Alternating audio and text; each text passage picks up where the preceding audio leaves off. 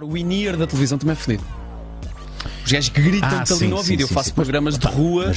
Estás a ver? Os gajos que berram de festivais, esse tipo de cenas. É muito berro nos ouvidos. Então, e ouves mal? Sabes qual é a frequência? São os agudos, são os graves? Não fazes? Não sei, ideia. não sei. Ela disse que já tinha ali um bocadinho, mas ainda está fixe. Mas não. Temos aqui um surdo. Está aqui alguém relativamente surdo. João Paulo Sousa, surdo.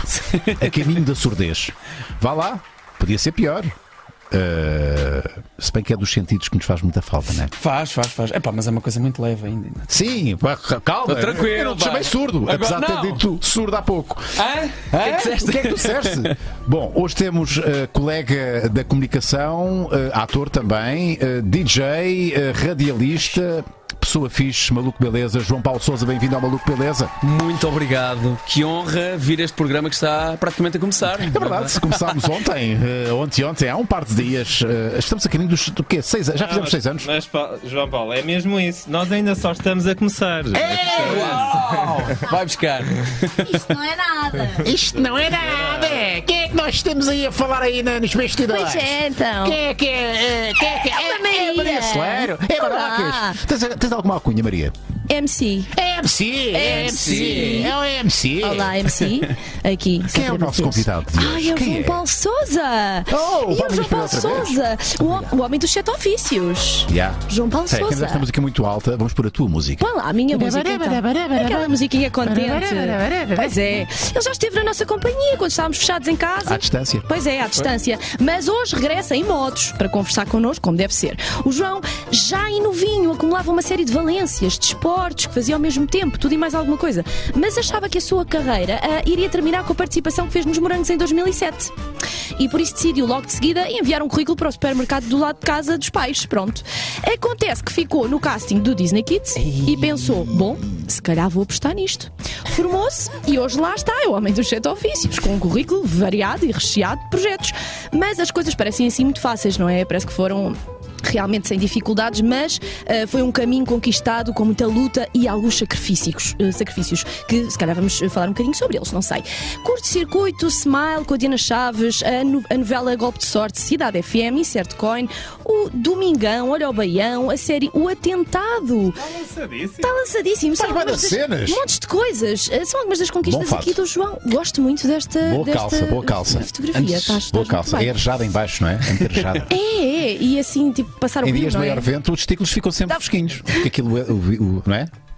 Entra ali uma aragem, fica não é? Ali, Vamos falar sobre este fato e sobre a aragem. No entanto, vamos conversar com ele, queremos a vossa participação, como é óbvio, de variedíssimas maneiras. Porquê? Porque nós não queremos que vos falte nada. Então podem fazer através do Patreon, em patreon.com/malucobeleza. Sejam patronos, têm que apoiar o nosso canal, este nosso projeto lindo e maravilhoso só para vocês, que está aqui já há alguns anos, mas só está agora a começar, claro, porque, meu Deus, Nossa Senhora, para onde é que nós vamos? E estamos aqui também no YouTube, podem fazer a vossa perguntinha com um simples superchat, podem pôr esse like para percebermos quem é que está desse lado. Alguém que não se esquece do programa com a Carolina Patrocínio. Tu fizeste um programa com a Carolina Patrocínio? Então não foi o dia? Foi o mesmo, mas não foi com a Carolina. Foi logo a seguir à Carolina e ao Francisco Garcia, entrei eu com a Catarina Mira. Mas a malta diz-me sempre isso desde. Então nunca trabalhaste com a Carolina Patrocínio? Não. Engraçado. Pois é, malta, venham ter connosco, estamos aqui no YouTube, não queremos que vos falte nada, façam as vossas perguntinhas e vamos lá receber o João Paulo Sousa com toda a pompa. Bora lá! Bem, Maria! Que doida! Bem, Maria! Cada Maria! Eu sinto-me a ver televisão neste momento. A sério? Estou-vos a ver fazer isto, é fixe. Mas fico sempre semi-constrangido com apresentações que englobam a carreira e não sei o quê. Quantas vezes é que um gajo para pensar, realmente já fiz muita coisa? Não acontece. Eu não penso muito nisso. Mas às vezes é bom nós relembrarmos. Espera-se aquela coisa, é bom relembrarmos de onde vimos. Sim. E aquilo que já passámos. Eu não sei se te acontece o mesmo, eu acho que sim. que é duvidares um bocadinho do teu. Acho que acontece a todos os artistas, né? Duvidar um bocadinho do teu valor, questionar se de facto mereces estar onde estás, aqueles momentos, né? Que todos os Eu artistas vou mais longe, que é achar que ainda não fiz nada. Esta história do estou só a começar, eu também sinto isso muitas vezes. E acho que é nessas alturas que, de uma forma consciente, voluntária, estás a ver, devemos olhar para trás e valorizarmos aquilo que já fizemos, estás a ver? Pode parecer um bocadinho presunçoso, arrogante, e agora, não. Pá, tu já fizeste bué da coisa. Eu chamo-lhe um nome, mais recentemente consegui pôr um nome nisso, e muitas dessas dúvidas e coisas principalmente dúvidas que nos assolam a cabeça, vão dar todas ao mesmo sítio, que as resolve basicamente, que é gratidão. É um nome muito fixe e uma coisa gira de praticar. Sem dúvida. Oi, que é isto? A bateria está fraca. Catarina, preciso do carregador do. Senão não há barulhos. Se calhar não há barulhos, se calhar não há palminhas, nem estas coisas. São tão importantes para a dinâmica deste programa. Bom, temos programas para ti, temos perguntas para ti através do patreon.com/Maluco Beleza Podcast. Sejam patronos, malta. Há o link direto para serem patronos. Nós não temos feito uma campanha muito massiva dos 2.500 patronos. Há aí uma campanha que felizmente saiu um bocadinho, já está no esquecimento, que é a campanha do Unas Mama no Toy. Que tem a ver com o Unas e com o Toy. Sendo que o Toy mama no Unas e o Unas mama no Toy, se chegássemos aos 5.000 patronos, mas isso não vai acontecer. Mas pá, era simpático se alcançássemos aquele valor dos 2.500 patronos. Já lá tivemos. E malta, aproveitem este mês, vai ser o último mês. É agora, eu vou acabar a história dos 15%. Aproveitem este mês, que é o último mês, para terem 15% de desconto na subscrição de um ano de patronagem no Maluco Beleza. Vá lá, faltam 140 para chegarmos aos 2.500 patronos. E aos 5.000 que mamas no Toy. Isso é mais difícil, isso não faço muita questão. Ok. Isso pode acontecer, se calhar. Repara, não sei se acontecer daqui a 30 ou 40 anos, é tramado, porque imagina eu, daqui a 40 anos eu tenho 87. Eu com 87 anos e o Toy com 150. Mas aí também que se lixe, não é? Nessa altura vai custar menos, é a altura mais fácil, acho eu. Eu por acaso no dia estava a conversar com a minha mulher sobre isto e estava-lhe a dizer: imagina, 70, mais de 70 anos. Pá, tatu, posso dizer pizzas aqui? Podes dizer pizzas na testa e estou-me a cagar, o que é que importa aí? Drogas, mesmo pesado, o que é que importa? Eu já pensei nisso, eu estou-me a transformar nesse gajo. Eu já me estou a cagar para tanta coisa. Olha só, já viste este meu penteado? Eu há 10 anos não tinha coragem para fazer isto. Há 10 anos nem sei se tinha este cabelo. Eu acho que não tinha este cabelo há 10 anos. Mas mesmo se eu tivesse, eu acho que não tinha coragem para andar assim. Eu agora estou-me a cagar. Isso é fixe. O Ricardo Araújo Pereira usa um adjetivo para isso, que é o tome-cagandismo. Eu gosto desse nome. Eu sou muito fã. Para lá caminhas, é difícil, porque o tome-cagandismo é necessário muita confiança, autoconfiança. Sim. Humildade também, e uma grande fortaleza mental para de facto não estarmos permeáveis às opiniões dos outros. Estou cada vez mais a caminhar para lá. Eu acho que a idade me está a ajudar nisso. Estou cada vez mais a caminhar para isso. E eu acho que o facto de nós estarmos muito expostos a essa coisa da opinião dos outros, porque normalmente uma pessoa que, imagina, a minha mãe está exposta às pessoas muito próximas que trabalham com ela, que estão amigas dela, as vizinhas, etc.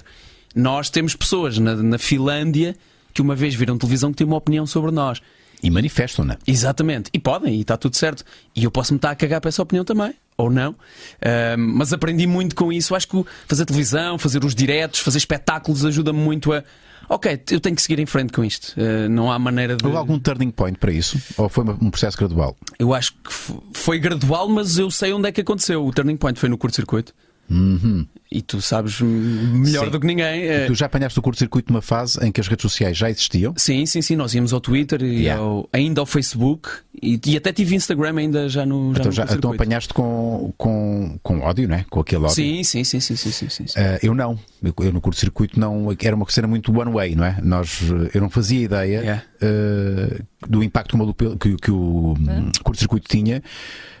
Só soube muito mais tarde. Quando ias à rua. E não sei o que. Isso parece medieval hoje em dia dizer isso. É brutal. E hoje não, e hoje de facto. Olha, fala-me do curto-circuito. Isto foi muito importante para ti ou não? Foi. Foi o sítio onde eu cresci. Literalmente foi. Sabes, a casa. Não é a casa dos pais.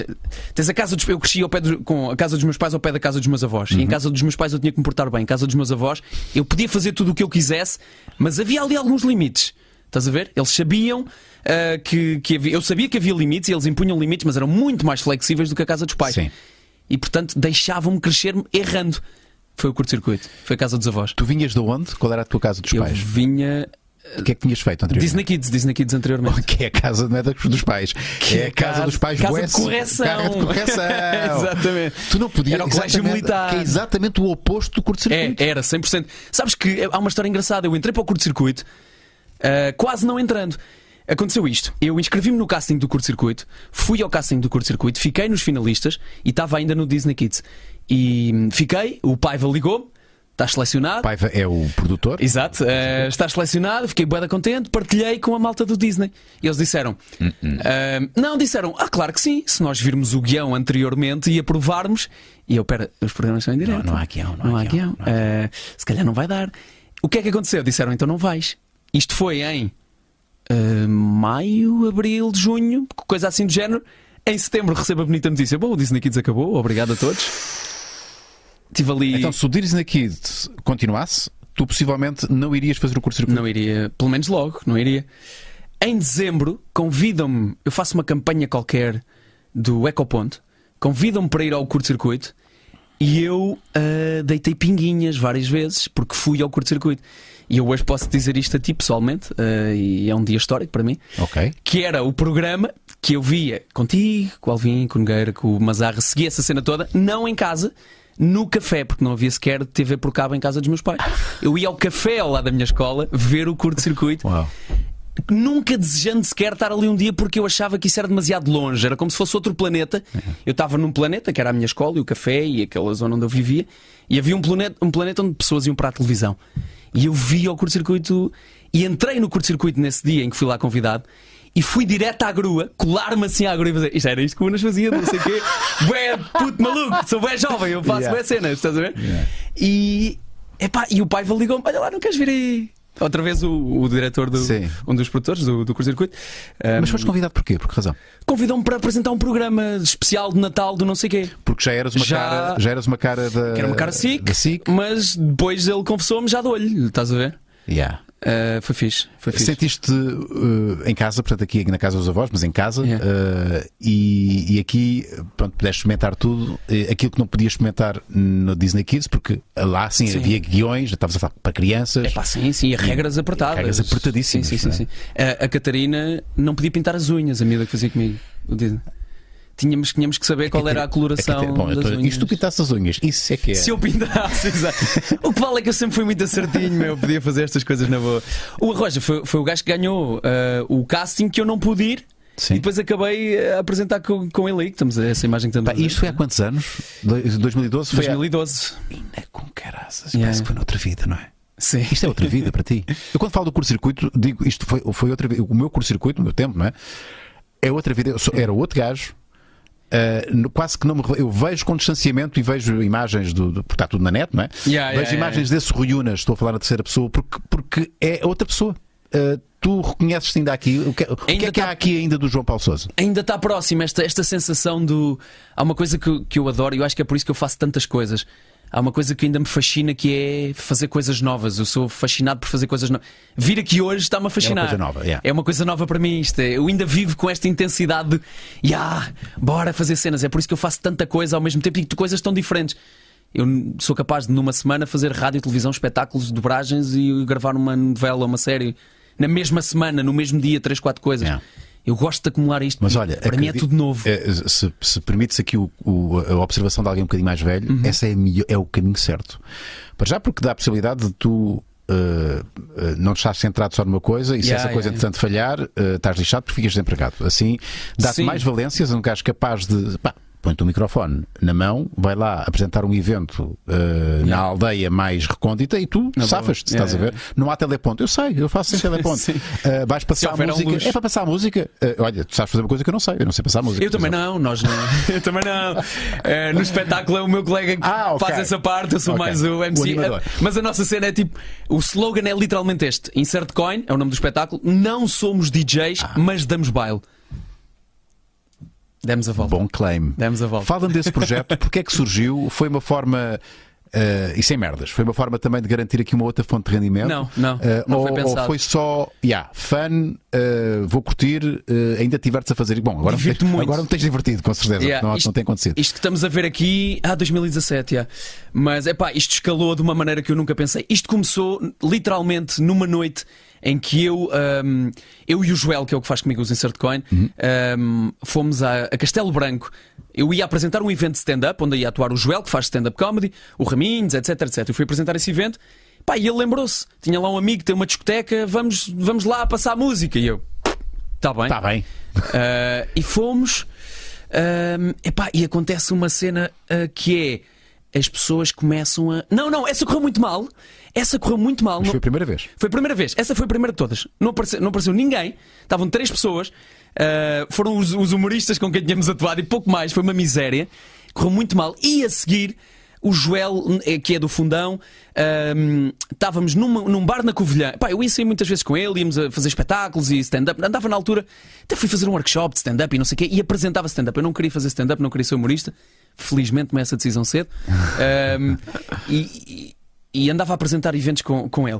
E fomos a um bar então na Covilhã, chamado Bar Minúsculo, onde começámos. Estava lá um DJ que era amigo do João e ele disse: deixa-me pôr aí um som. De jeito, estás a passar o rei do David Guetta, passava sempre os Kizombas e não sei o quê. E nós fomos lá e começámos a pôr Limp Bizkit, Linkin Park, Nirvana, não sei o quê, merdas dos anos 90 que nós gostamos. E vem um senhor no fim da noite, toda a gente a curtir, não sei o quê. Vem um senhor lá das catacumbas do bar que eu nunca tinha visto, que saca assim de um molho de notas e vai: ora, para a semana, faz favor de aparecer cá. E nós, espera lá, está aqui uma cena. Tu queres ver que eu posso fazer vida disto? Está aqui uma cena. E daí fizemos anos de discotecas, daí saltámos para o palco, daí saltámos para um espetáculo que hoje em dia é muito mais de vídeo do que de música, porque nunca quisemos ter esta cena de DJs. E o pináculo deve ter sido a passagem de ano de Coimbra, onde atuámos para 90 mil pessoas. Uou! E é um estádio. 90 mil Uou! Fogo, olha para isto. Nós temos fogo, wall, isto é uma cena a sério hoje em dia. Há 11 pessoas a trabalhar neste espetáculo para estarem 2 jagunços em palco a dizer que não são DJs. É isto que está a acontecer. Tudo é possível. Tudo é possível, mal. Siga os vossos sonhos. Mas não começou com a cena de bora montar um espetáculo, vai ser bada. Não, é tipo, olha, estamos a divertir-nos com isto, bora continuar a divertir-nos com isto. É o crescimento mais orgânico possível. Portanto, aqui uma química do caraças entre vocês os dois. Temos. Nós podemos não nos falar durante... O gajo vive no Fundão. Nós estamos meses às vezes sem nos falar. Nós entramos em palco, damos um abraço, eu dou-lhe uma chapada no rabo e digo: diverte, caralho. E é assim que arrancam todos os espetáculos. E divertimos-nos mesmo. Isto somos nós a fazer o Titanic. Pronto. Isto são espetáculos de empresas atualmente, que é o que fazemos mais, enquanto não há espetáculos com pessoas à frente, não é? E aqui tu podes ser ator, és animador, faz o stand-up não oficial, mandas assim as suas piadinhas. Temos piadas, temos vídeos de tudo e mais alguma coisa a passar. Eu vou para o meio das pessoas e eu adoro andar no meio de 40, 50 mil pessoas. Eu abro um dos meus momentos favoritos do espetáculo que surgiu por acaso, 100% por acaso. Eu abri, foi num espetáculo foi na Queima de Coimbra. Era para malta mais nova, que nós atuamos para muitas festas onde estão pessoas de todas as idades. Estás a ver a festa do... Festas populares, exatamente. Então abrimos assim um ganda buraco para pôr metal. Bora lá andar aí com rock and roll pesado, abrir um ganda buraco como nos concertos de metal. Dividir este grupo para aqui, este grupo para aqui. Quando a música arrancar, quando eu disser 3, vocês vão uns contra os outros, não sei o que, bora ser malucos. Bem, o João decidiu, gastei muita graça. Em vez de pôr nós punhamos Slipknot ou uma cena assim, já nem sei o que era. O gajo pôs Emanuel com Nós Pimba. Bailarico, transformou-se em bailarico. E isto passou a ser o momento do espetáculo em que eu já abri 40 mil pessoas assim. E a preparar a malta para... E vem os malucos todos. Bora!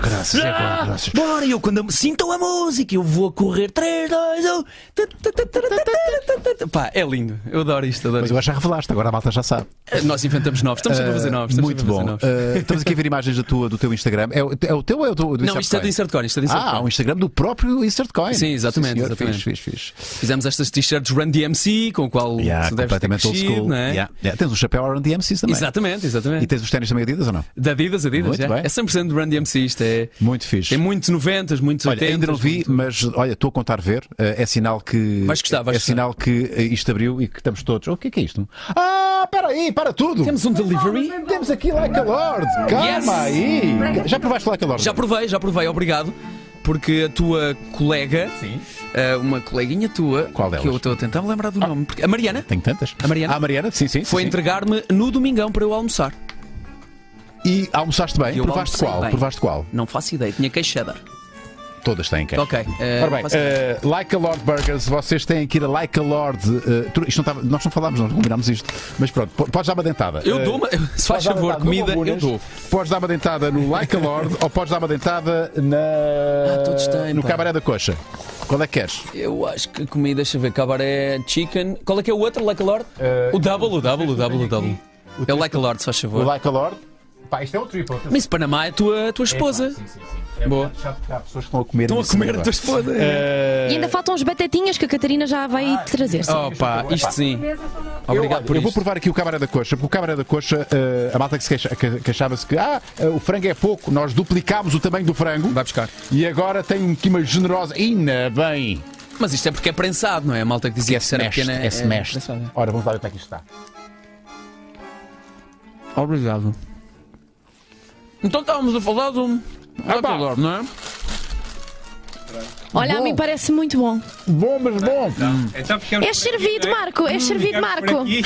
Obrigado, Marco. Tenho aqui um bombonas. Alguns de vocês querem bombonas? É muito bom. Maria quer. Quero. Então, olha. Cat, dá-me aí o bombonas, faz Bombonas favor. é triples. Ok. Epá, epá, isto está muito bom. Está fixe, Está senhor. picantezinho aqui o Cabaré da Coxa. Malta, Like a Lord Burgers, o meu projeto no ramo da restauração, e já sabem, cada um dos hambúrgueres tem um nome, Like a Lord, Bombonas, Miss Panamá, Cabaré da Coxa. É difícil para mim. Epá, isto está com picante. Maluco Beleza, há um que é o Maluco Beleza. São conceitos de programas. Já não com picante. Queres trocar? Não podemos por Mas eu gosto. E esta sobremesa é maravilhosa, Epá, eu adorei. E já vem com bom aspecto no final. Estávamos no início com dificuldades no transporte, chegava sempre assim meio. E eu acho que tem a melhor junção possível, que é caramelo salgado e bacon. É ótimo. Nice. É ótimo, Bacon. Olha, eu achei muito fixe a maneira como tu pegaste nisto, no sentido de. Numa altura em que este ramo estava com sérias dificuldades, tu deste a volta a isso também. Ajudaste pessoas a ajudar-te a ti próprio, não é? Isso foi fixe. A cena é esta, acho que a malta ainda não percebeu o conceito. Não há nenhum restaurante físico dedicado exclusivamente a isto. Qualquer restaurante no futuro, margem sul em breve, pode se associar ao Like a Lord Burgers e mandar Like a Lord Burgers pelo Uber. Peço desculpa, isto é muito feio. Tu tens a maneira de produzir, passas isso a um restaurante, não é? E... Não há investimento nenhum da parte do restaurante. Yeah. Estamos Isso é a ajudar, muito é mais uma fixe. fonte de rendimento. Isso é muito fixe, isso é muito É win-win. Pá, e os hambúrgueres são mesmo muito bons. Eu gostei Muito dessa obrigado, ideia. Catarina. E está aprovadíssimo pela equipa também, portanto. A cena é que são mesmo muito Like bons. a Lord Burgers. Vão por mim, Yeah. têm que provar. Qualquer um deles, ponho as minhas fichas. Eu curto o facto. Isto é pão de brioche, acho eu, não é? É pão de brioche. Eu curto pão de brioche. É Dá espalmado o toque. e é mesmo uma explosão. Eu não posso comer mais, senão estou dramático. Depois não vou jantar mais logo. Ótimo. Bom, vamos prosseguir com as perguntas. Ainda bem que é uma pergunta grande, para tu mastigares à vontade. Boa tarde a todos. Não obstante o mérito e reconhecimento que figuras notáveis do mundo do entretenimento televisivo como Hermano José, Ricardo Aruz Pereira, Manuel Luís Gosto e tantos outros merecem, não podemos deixar de afirmar que eram outros tempos. Isto é, não existia tanta alternativa disponível como atualmente em que temos Netflix, YouTube, podcasts, etc. O que, a meu ver, faz com que dificilmente voltaremos a ter em Portugal um fenómeno Hermano José ou Gato Fedorento, em que o país parava para assistir aos seus programas. Vou dizer sentes, que eu acho que deve ser por tu. Sentes que as razões enunciadas tornem a carreira de apresentador de televisão em Portugal uma carreira ingrata? Isto é uma excelente pergunta. Isto foi de quem? Deixa-me aqui recordar o nome do nosso patrono. TRF. Excelente pergunta. Hoje, ser-se apresentador de televisão não é o mesmo, nem no meu tempo, repara, em que eu comecei, em que a televisão já Ainda apanhaste isso? Ainda apanhei, sim, eu posso dizer que sou das últimas glórias da televisão. Uau. Já não sou glória, nem da televisão, nem de nada. Mas já jogas na equipa, se houver uma futebolada, jogas Jogo. nos Vou casados. Vou lá nos casados. Os casados contra os solteiros. Mas hoje em dia, ser apresentador de televisão não é sinónimo de sucesso garantido, de carreira garantida, de income financeiro. Certo. Fala um bocadinho sobre isso. Tu apanhaste essa transição. Eu vivi uma época aliás, tu viveste uma época que eu não vivi, porque eu já apanhei. Imagina, o meu primeiro trabalho em televisão, que foi 100% por acaso, já agora foi a minha mulher que me inscreveu num casting. Eu vim a Lisboa às escondidas dos meus pais, acabei a fazer os morangos com açúcar, foi assim que aconteceu. sem planear qualquer coisa. Maravilhoso. Eu já apanhei, eu fiz os morangos 5, já apanhei fase descendente. Portanto, eu vivi sempre, a vida toda, e trabalho há 13, 14 anos em televisão, a fase em que as vacas gordas já tinham ido. Yeah. Portanto, eu para mim estou-me a cagar, honestamente. Não vais ser uma grande cena, não vais ficar milionário com isto. Está bem, mas eu gosto de fazer isto, vou continuar a fazer. Sim, mas perceba a pergunta, e principalmente para quem viveu, é difícil a transição. Sim, e vai ser muito difícil. É que hoje a televisão já não move. O Ricardo Aruz Pereira tem um programa que é topo de audiência ao domingo, Sim. não é? Mas tu no dia a seguir, ouves muita malta a falar sobre o programa, mas o país não parou para ver o programa do Ricardo Aruz Pereira. Porque parte do país teve a ver Netflix, teve a ver muito YouTube. É muito difícil congregar pessoas à volta de um mesmo produto televisivo e que torna a carreira de apresentador menos aliciante. Por outro lado, eu acho que só quem vai para esta carreira de comunicador, quem de facto tem muita vontade e muita paixão e muita resiliência. Há pouco a Maria falava dos sacrifícios, não é, que tu tiveste que fazer. O pessoal não pensa nos sacrifícios, não faz ideia. Ainda bem, só quero que eles vejam a parte bonita.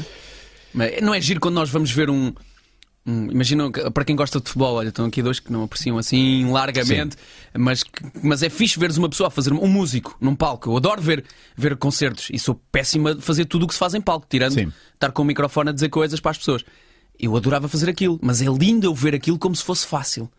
Eu gosto de pensar, este gajo faz isto com uma facilidade. Eu agora vou chegar a casa e vou tocar e não vai ser aquilo. Eu acho bonito isso, tem uma parte poética bonita. Sim, mas aí eu percebo que há uns. E isso faz parte. Repara, quando nós somos servidos, não é o caso aqui do hambúrguer, mas vamos a um restaurante. Ninguém tem que saber como é que o prato foi feito. Nós estamos a pagar para ser servidos como deve ser. Até que ponto é que há aqui uma analogia entre ver um João Paulo Sousa sorridente, contentinho, bem disposto, com energia, e não sabe que tu só dormiste 3 horas nessa noite, fizeste uma viagem não sei quantos quilómetros para lá chegar, chateaste com a tua mulher no dia anterior, estás preocupado porque tens contas para pagar ou tens uma merda qualquer para resolver logo a seguir ao espetáculo, mas as pessoas só querem o João Paulo Sousa contentinho, e é ingrato, mas é a nossa profissão. Nós temos que, a nossa profissão é estar sempre no melhor para os outros. E exigem-nos isso. Tu tens de ser sempre o João Paulo Sousa no seu best. Eu não penso muito nisso, mas é engraçado. Estou a tentar pôr-me nesse lugar. Nunca te aconteceu também estou. Mas sabes, eu sou muito aprático, meu. Eu sou muito de, as regras do jogo são estas, está bem. Se eu me chatear com esta cena, eu vou à minha vida. Não há queixinhas, não te queixas de foda-se, agora tenho que estar contentinho, esta gente toda não apetece nada. Pessoas que à minha volta, não é odeio, é tipo, odeio que isso exista porque eu sou permeável e portanto aprendi a blindar-me a isso. É uma das coisas que eu mais aprendi nos últimos anos, é ser blindado em relação a isso. Não sou assim, não. E esforço-me realmente para não ser assim. E chego a casa arrasado, estás a ver, ao fim do dia? Chego a casa arrasado, mas eu genuinamente... Não fazes de conta? Não, e aprendi isso no CC, mais uma vez. Aprendi isso no CC. 6 anos, eu estive lá quase 6 anos. Eu só tive 3, meu. Mas pareceram 6. Eu acho que sou o apresentador que teve mais tempo no CC, segundo cálculos de quem é especialista. Pedro Paiva, mais uma vez. Mas é verdade, tive 5 anos e tal, e eu aprendi isso. Eu tive muitos anos, meses, se calhar o primeiro ano. Eu fui durante uma semana o Rui Unas, e durante uma semana o Bruno Nogueira, e durante uma semana o Manzarra, e durante uma semana o não sei o quê. Diziam que tu eras... Não, eu próprio punha essa expectativa a mim próprio. Como assim? Eu tenho que ser tão fixe como eles, porque eu estou aqui no programa deles e toda a gente faz estas comparações na rua e absorvi essa cena toda, não me blindava, estás a ver? Então vou ser bué fixe, vou ser bué divertido. Não, agora vou ser bué cáustico, vou ser bué lixado como não sei quem, estás a ver? E depois de repente percebi, espera lá. Isto não é uma corrida de 100 metros, isto é uma maratona. Se não for eu próprio, daqui a uma semana estou farto disto. É melhor ser eu. Portanto, vou aceitar isso. Mas foi um processo que aos 23 anos aprendi. Foi duro, mas foi muito fixe. Sim, são os tais sacrifícios, não é? Também, não é? Os sacrifícios essa moldagem, esse forjar da personagem que hoje tu és, e que quer parecer que é muito igual àquilo que tu és também enquanto pessoa, que é o exercício mais difícil. Eu já disse isto várias vezes aqui, acho que é o exercício mais difícil, inclusive em qualquer profissão. Nós podemos ser nós próprios e naquilo que fazemos. Sim. Não ter que fazer, não ter que encarnar uma personagem, não é? Para fazermos bem aquilo que somos pagos para fazer. Eu sinto que estou cada vez mais perto daquilo que sou genuinamente quando estou no ar, quando estou em direto, com esta pequena diferença do se houver algum problema na minha vida, quem está a ver não tem que levar com isso. No fundo é isso que eu penso. Ninguém tem que levar com os meus problemas. E portanto, Se as pessoas estão... olha, vou-te dizer isto que me surgiu durante a quarentena, em que parei de ter 4, 5 trabalhos ao mesmo tempo e tive mais tempo a pensar. Eu percebi que aquilo que eu faço, o meu trabalho, se eu resumir o meu trabalho a uma frase, é fazer sentir bem as outras pessoas. Na rádio as pessoas sentem-se melhor quando ouvem os meus programas, na televisão, nos espetáculos, tudo. Inclusive nas minhas redes sociais eu faço esforço para transmitir muito aquilo que eu sou, da forma que faça sentir bem as outras pessoas. E daí um projeto que se calhar já te falo daqui a pouco, é o Isso é Psicológico. Faço muito esse esforço. No Instagram, não é? Faz os conteúdos. Isso, não é? Exatamente. E então... Tem o melhor nome de Instagram. Pois está. João Paulo Sousa. É o show. Sousa! Muito bem! Surgiu também no curto-circuito. Quando eu não me calava, Marco Almeida no meu ouvido, o outro Marco Almeida. Pá, já chega do João Paulo Sousa, deixa os outros. Oliveira, exato. O Almeida está aqui. O Almeida tem. Deixa os outros falar, já chega de João Paulo Sousa. Muito bom. E tu recuperaste esse nome. Mas olha, então durante a quarentena o que eu estava a dizer é consegui perceber que o meu trabalho é fazer sentir bem os outros. O que é que eu preciso fazer? Estar bem eu próprio também. Sim. Portanto, o esforço é esse. Às vezes o que me acontecia, não sei se seguramente acontecia contigo, ou acontece contigo, é terapêutico, não é? Ou seja, vais para lá. Eu no curto-circuito acontecia muitas vezes, eu ia para lá chateado, pá, porque eu era um gajo, e sou ainda um gajo com problemas, mas hoje cada vez menos, que esta cabeça já está fixe. Mas houve uma altura que a minha saíram da tua vida e agora os problemas estão dentro da tua cabeça. O quê? Era uma provocação. Não ouvi, não sei o que é cabeça. Os problemas saíram da tua vida, estão na tua cabeça. Os problemas estavam na tua vida e passaram para a tua cabeça. Eu acho que é exatamente o contrário. Antes os problemas estavam na minha cabeça e agora estão na vida, mas estão muito longe. É verdade. Tu tiveste um momento de transição aí também. Claramente. Ou não? Foi a viagem da Índia? Sim, não sei se foi a viagem da Índia que sou um fã de Rui Unas, mas foi, meu. Já coincidiu. Houve aqui uma. Sabes que eu vejo este programa onde estou agora. E eu repito muito, eu sei, mas pronto. Não, mas é fixe, isso é muito interessante. No meu caso, coincidiu num processo que acho que é natural, saudável e muito. Lá está, é muito natural aos 40 anos e tu vais lá chegar. Há um processo de facto de transição em que tu vês se cresceres como deve ser, se evoluís de forma saudável, vais começar a questionar-te sobre o que é que andas aqui a fazer, o propósito da tua vida e estás mais preocupado em ser feliz. E eu andei um bocado perdido e tal. Como é que eu faço isto? Como é que eu vou ser mais feliz? E andamos todos à procura disso, não é? E quem não procura, eu acho que anda muito desnorteado. Essa que é a cena. Porque acho que é a pior cena de ir à procura da tua felicidade, nem sequer saberes para que direção é que vais. Ou seja, andas muito desnorteado. E andas aqui sem disparar para todo lado. Não, eu sei perfeitamente onde é que eu quero ir. Eu sei que hoje quero acreditar que sou uma melhor pessoa do que era há uma semana atrás, percebes? Mas tens um standard do que representa a tua felicidade? Tipo? São coisas concretas? Vou-te dizer assim. Muito pragmaticamente, sempre que eu me chatei com alguma coisa, sempre que eu me preocupo com alguma coisa mais do que eu deveria, sempre que eu tenho um mau sentimento no meu coração para com alguém, sempre que eu tenho a consciência pesada por ter feito uma coisa errada, não ter procedido da melhor maneira, eu perdi. E eu quero ganhar sempre todos os dias. Entendes? Eu chego ao final do dia, foda-se, porque é que eu fiquei assim? Porque é que eu fiquei assim? Porque é que eu reagi daquela maneira? Porque é que eu respondi àquela pessoa? Porque é que eu estou a sentir isto que eu não gosto nada de sentir? Perdi. Percebes? E cada vez mais faz alguma coisa para mudar? A primeira coisa é assinalar. Assinalar já é. Eu não devia ter respondido àquela pessoa daquela maneira. Porque é que eu estou a sentir esta cena quando aquela pessoa me disse isto e eu fui arrogante, fui o meu ego. Eu consigo detectar perfeitamente que são coisas que tu não controlas, não é? Mas a partir do momento em que tu as detectas, é um passo tu vais corrigir. Claro. Estás a ver? É a melhor maneira. A felicidade para mim é um estado de espírito em que se isto não acontecer na minha vida, estas coisas más, em que te altera o teu estado de espírito, o teu coração, a tua consciência, aquilo que eu costumo dizer, consciência tranquila, paz de espírito e coração limpo, se eu tiver assim, sou uma pessoa feliz. Está aqui a minha resposta. Eu estou numa fase em que eu faço esse primeiro trabalho e essa parte mas estou na parte do estar limpo e o coração limpo e a consciência tranquila e não sei o quê, dá-me uma felicidade que ainda me estou a habituar a que aquilo que eu chamei a vida ter a felicidade é só paz. Estou a trabalhar nessa cena agora. Mas paz é felicidade. No meu conceito, atenção, no meu conceito. Só que nós estamos muitos anos da nossa vida, e se calhar por influências externas da sociedade, do não sei o quê, a achar que ser feliz é estar feliz. feliz. Mas não, ser feliz pode ser só estou bem tranquilo, bem zen, não se passa nada. Repara, o Diogo Morgado esteve aqui no outro dia e ele chamou-me a atenção para isto e eu, lá está, com a humildade. A mim custou um bocadinho ouvir.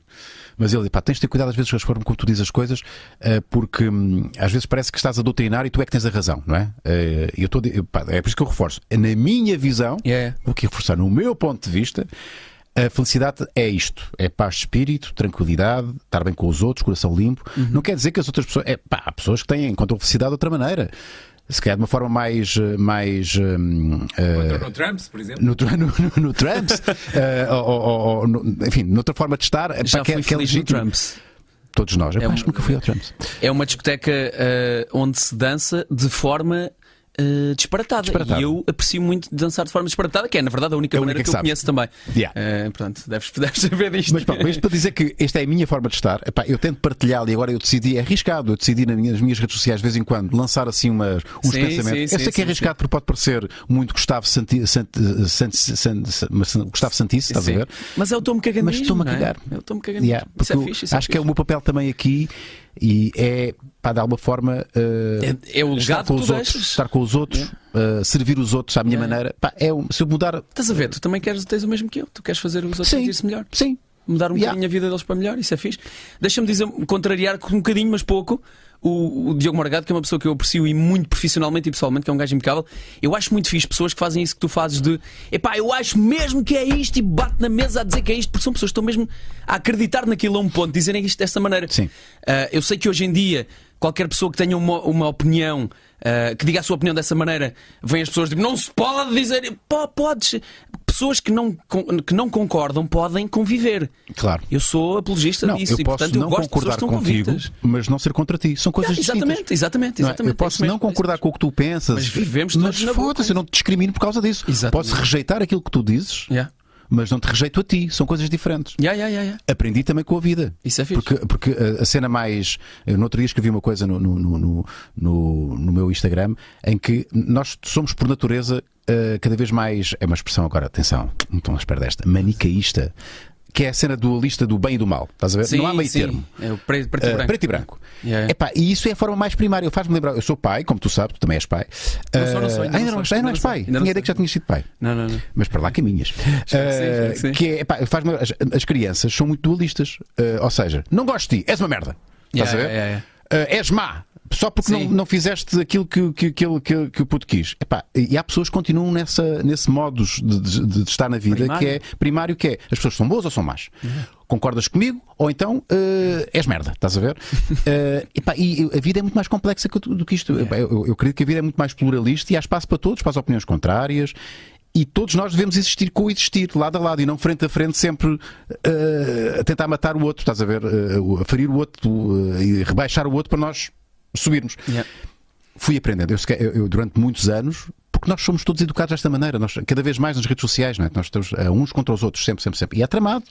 E vivemos numa altura em que realmente com as redes sociais ou seja, todos nós temos uma opinião, mas depois acaba por haver aquele aglomerado em que depois existem vários. É demais, não é? Há barricadas, há duas barricadas. As pessoas juntam-se e acabam por fazer mal, não é? Nas redes sociais e de certa forma. Perde-se um bocadinho a noção quando estás nas redes. Desumaniza. Eu acho que a principal cena é que se desumaniza um bocadinho. As pessoas dizerem coisas sobre ti ou sobre mim só porque nos estão a ver aqui agora e não nos conhecem, é desumanizar.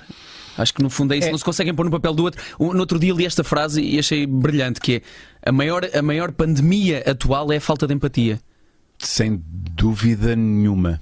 É uma das piores. Que veio antes da pandemia. E que veio muito antes.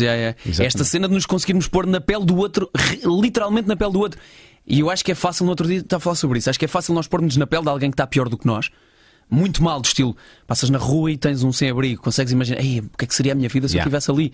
É fácil. Agora pôr-se no papel do teu chefe, que é o gajo que dá nas orelhas e que diz não sei o quê e que tem que ser assertivo contigo ou dizer-te coisas que tu não queres ouvir. Mas sabes lá o que é que lhe disseram a ele para ele ter que dizer aquilo? Aí é que é difícil pôr-se na pele dele. É por isso que eu gosto tanto da nossa profissão. Tu também és ator. E eu ouvi uma vez uma definição de um colega nosso de profissão, que é o Luís Coelho, ator do Teatro Nacional. E ele disse, estava a ver um direto do Teatro Nacional de Dona Maria II e ele disse, a definição de ator é de sermos capazes de nos pormos na pele do outro. Porque um ator é isso. tu quando és uma personagem, eu já fiz papéis fodidos. Nomeadamente uma novela em que eu batia na Bárbara Norton de Matos, e era um papel sim, super recente isso, muito, muito diferente daquilo que eu costumo fazer. E não é que eu compreendi, repara, eu não estou a desculpar. Não venham já estás a defender, como já me acusaram de muita coisa, estás a defender o agressor, estás a defender. Mas eu compreendo o que é estar naquela cabeça perturbada, doente, de alguém que, para ele, o amor expressa-se dominando e batendo noutra pessoa. O teu papel de ator foi perceber porque é que aquela pessoa, como é que na cabeça daquela pessoa aquilo faz sentido. Justamente. A ponto de acontecer. Justamente. Claro. Não é desculpar, não é branquear, estás a ver, mas é perceber as motivações e o porquê daquele. E o ator, no fundo, é ter essa capacidade de se pôr na pele do outro. Qual foi o último papel que fizeste? Foi nesta série o atentado do Fazias de quê? Dos anos 30. Era um agente da PIDE, mas por acaso tinha coração, porque eu tenho cara de bonzinho. Era um que tinha coração e que denunciei os outros. Ok. Mas teve cenas duras, de violência dura mesmo. E a mim é uma cena que me custa muito, a violência. Eu odeio a violência, eu fico nervoso. Se eu te ouvir a falar de pancada, eu fico nervoso. Não gostas de ver pancada? Não gosto de falar sobre pancada. E de esportes de combate não gostas de ver? Ficas nervoso? Não vejo. Eu por acaso consigo ver. Mas eu percebo e admiro quem é capaz de o fazer e quem encara como um desporto. A mim soa-me. Mas sabes que a violência, assim como a raiva, não é uma coisa má. Sim. Tem que ser aplicada, porque a raiva às vezes, tantas vezes eu fiz coisas fixes e a minha motivação foi a raiva. Porque a raiva pode ser um combustível para coisas boas, percebes? Se tu agires, tu podes defender a paz com raiva. Sim. Estás a ver? Tu podes amar com raiva. Um ativista tem que ter raiva, estás a ver? Porque é um combustível fortíssimo para qualquer ação. Sim, eu percebo-te. É um motor como outro qualquer. E muitas vezes, às vezes, raiva de nós próprios, de eu não estou a conseguir fazer isto, eu vou fazer isto. Exatamente, com raiva. Estás muito bem. Eu gostava de fazer uma coisa nesta altura. Adorei fazer isto. Isto foi em 1930 e qualquer coisa. Mas uma série, à séria. Com os carros, com as roupas, com os carrinhos de bebés, com toda a gente de época mesmo, com as adegas. Coral. Isto foi a produção coral, sim. Jorge Paixão da Costa, muito bom. Jorge Paixão da Costa é o maior. É o maior, meu. Sabes que eu fiz fizeste logo a seguir os bons malandros. Os bons malandros. O gajo é o maior, meu. Sempre com o seu panamazinho. É o maior. Mas pegaste falar assim, como é que entrou essa peça aí, caralho? Mas é lindo, nós estamos em cena e estamos a ouvir o gajo. Dá-lhe, caralho, dá no gajo. E eu adoro ouvir isso. Ele faz com raiva as coisas às vezes. Sim, e faz bem. Uma raiva boa. Bem. Eu, na escola de atores, quando estava na escola de atores, fiz uma cadeira com ele de direção de atores. E eu fiquei imediatamente a adorá-lo. Mesmo. E só trabalhei com ele passado estes anos todos. Ele adora dirigir atores e é bom. E ele diz que às vezes há realizadores que conseguem complicar esta cena das direções. E eu sei que não é fácil.